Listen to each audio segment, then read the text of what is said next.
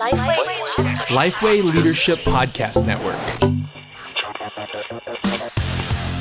Well, you've probably heard about the movie Overcomer, but you might not know that there are actually some books and Bible studies that were inspired by the film. One is called Defined. It's by Alex and Stephen Kendrick, and it's a book and Bible study based on insights from the book of Ephesians. It's got personal stories and practical wisdom. Defined will challenge you to let the one who knows you best be the one who guides your heart the most. There's another book for teens and young women. It's called Radiant by best-selling author and co-star of Overcomer, Priscilla Shirer. For these teen girls, there's also the Defined Bible Study, which is an invitation for teen girls and young women to enjoy a candid conversation on identity. You can find these books and Bible studies at lifeway.com/overcomer. And now I hope you enjoy Ask Me Anything.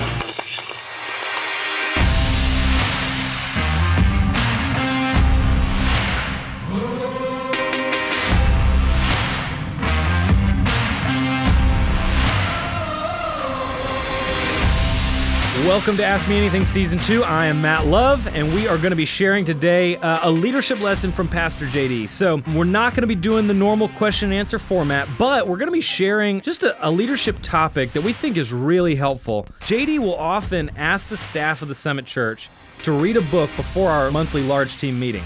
And in our episode today, JD is teaching the staff from a book called A Praying Life by Paul Miller.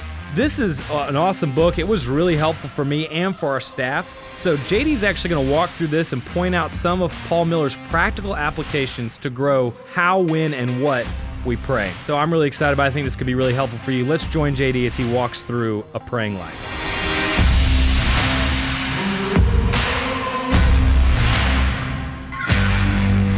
In the opening chapter, Paul Miller tackles what I see are probably the two biggest problems that people have when it comes to consistent praying. I mean, people like us. One is, if we're just honest, we're not totally convinced how effective it is. Right? I mean, we can be honest about that, but sometimes I pray and things happen. Sometimes I pray and they don't. Sometimes I forget to pray and the thing that was supposed to happen happens anyway. And so, is there really a role that prayer plays? And so he acknowledges that, which I think is really helpful. And then two, he brings out that we have no idea how to construct a meaningful prayer time. In fact, here's what he says here. The glib way that people talk about prayer often reinforces our cynicism. And he uses some phrases we use like, I'll send you my prayers, or you're in my prayers. And you're like, I don't really know what that really means. And it's just sort of this flippant way that we close a conversation. And many of us who use these phrases never get around to actually praying. Why? Because we don't think prayer makes much difference. Cynicism and glibness are just part of the problem, however. The most common frustration is the activity of praying itself. We last for about 15 seconds, and then out of nowhere, the day's to-do list pops up and our minds are off on a tangent. Instead of praying, we're doing a confused mix of wandering and worrying. That's a perfect summation of J.D. Greer's prayer life right there. And in fact, 15 seconds is probably generous with how long I last before I end up going off on a tangent. And I think that's why I think this book is helpful, because it just goes right to where I think we are. Here are my takeaways. Number one, a lack of prayer isn't a prayer problem. It is an idolatry problem, or we could even say an awe problem. Here's what he says. If you're not praying, then you are quietly confident that time, money, and talent are all you need in life. You always will be a little too tired, a little too busy. But if, like Jesus, you realize you can't do life on your own, then no matter how busy, no matter how tired you are, you will find the time to pray.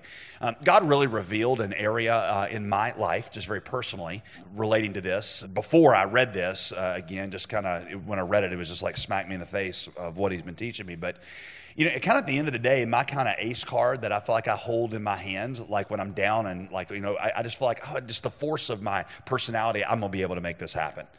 Whether I'm speaking or talking to somebody, whether I'm dealing with one of my children, I'm just like, I know that eventually I can coerce this into doing that. And I realize that, obviously God gave various ones of us personalities and leadership skills, but there's a real problem in my heart in that is kind of what is at the bedrock of my confidence, and it's not the mercy of God.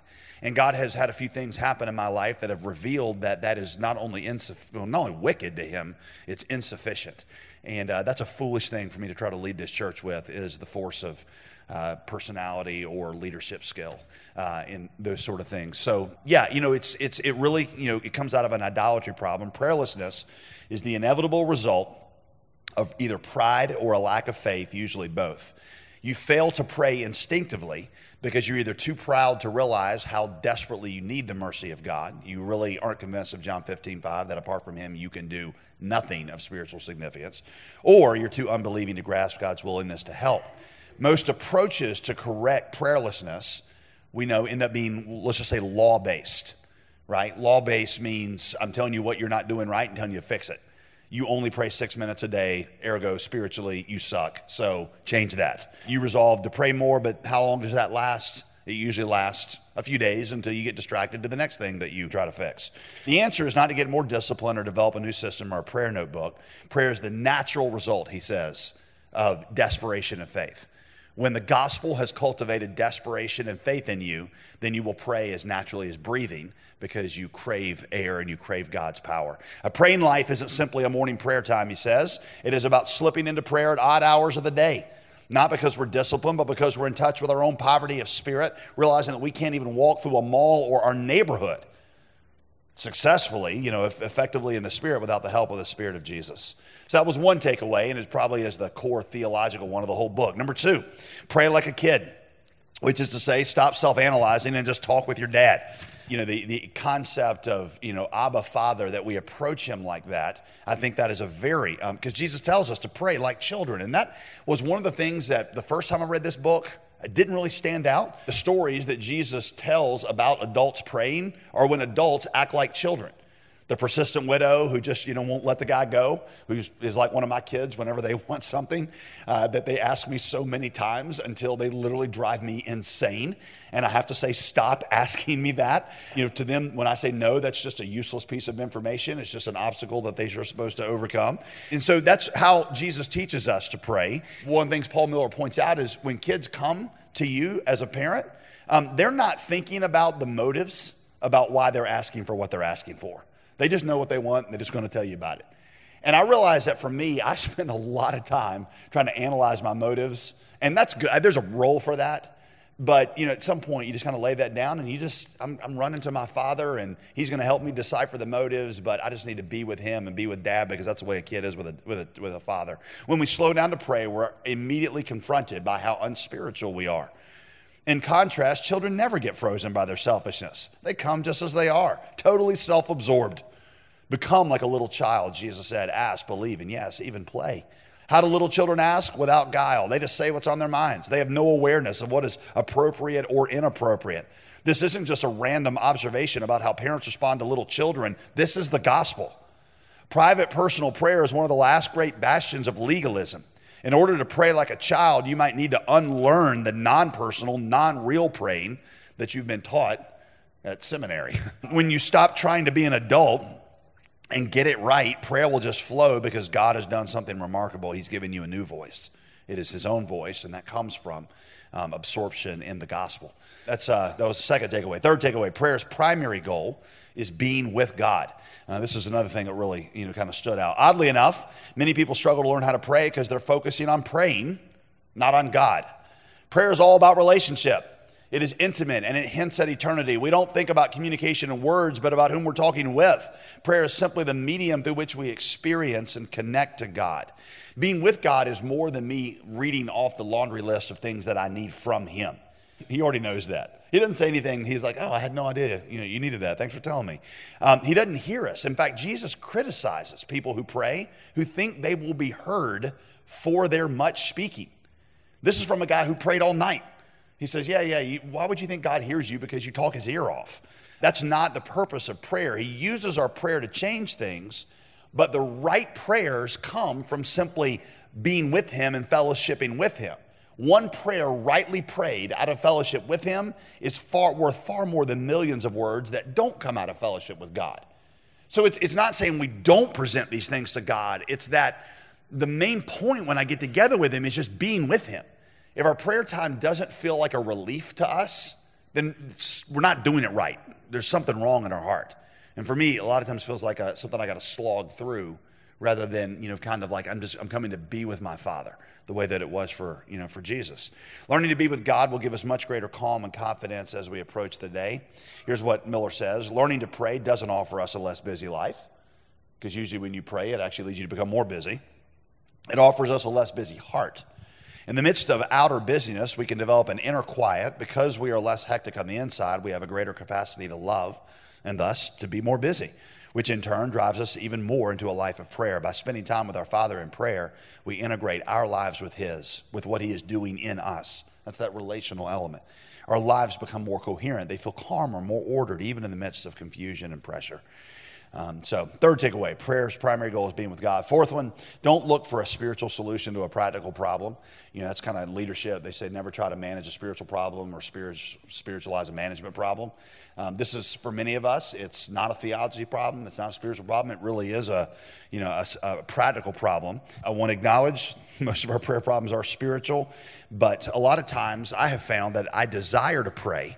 I really do, but it's just hard sometimes talking to somebody who's invisible, who doesn't talk back. It's hard when I get down and 15 seconds later, I'm thinking about, whatever is pressing in on the day. And so one of the things that Miller does in here appreciates is he gives you some practical ways to keep those things from happening. He gives 7 simple suggestions for establishing a prayer time in the morning. I mean, they're painfully simple, but they're, worth heeding and walking through real quick. He says, number 1, get to bed. What you do in the evening will shape your morning. That is a crucial thing, but get to bed. Number 2, get up. Praying in bed is wonderful, but you'll never develop a morning time in bed. Don't call it, falling asleep in the arms of my Father. That's not what's happening. You're just lazy. Number 3, get awake. Make a pot of coffee or take a shower or whatever. Go for a run. Find a quiet place, a room or a chair or a place with a view. I will mention that because of the own impact that my father had on me seeing him pray in the morning, I just made sure that regardless of where I'm working, I always want to do my quiet time at home, even though sometimes it'd be better out, because I just want my kids to be in the habit of seeing. It's also one of the reasons I kind of resist this, but it's why I've gone for my quiet time back to a paper Bible. Because when my kids see me with an iPad or with a phone, they think I'm doing on the phone what they always do on the phone, which is that I'm playing games or texting or whatever. So I'm just like, I want them to see with a paper Bible, and I want them to see me praying. And so worth maybe considering. Get to a quiet place, get comfortable. You don't feel like you have to pray on your knees. Get going. Start with just 5 minutes. I want you to really liberate yourself in this season. I really would. For some of you, we could really get embarrassing in a minute if I just go around and tell us how long you prayed today. How much time have you spent in prayer? And it could just be mortifying. That's okay. All right. Let's just sort of acknowledge where we are. And if your goal needs to be, I want to pray for 5 sustained minutes with only 2 20-second mind wanderings in the 5 minutes. That's a great place to start. And maybe do it in the morning and at night, and let's just see, kind of where this goes. So start somewhere, get going, and then keep going. Consistency is more important than length. I'd rather you establish a daily habit of doing this than I would for you to, charge out like Martin Luther and pray 4 hours tomorrow morning and never again until we talk about this next month.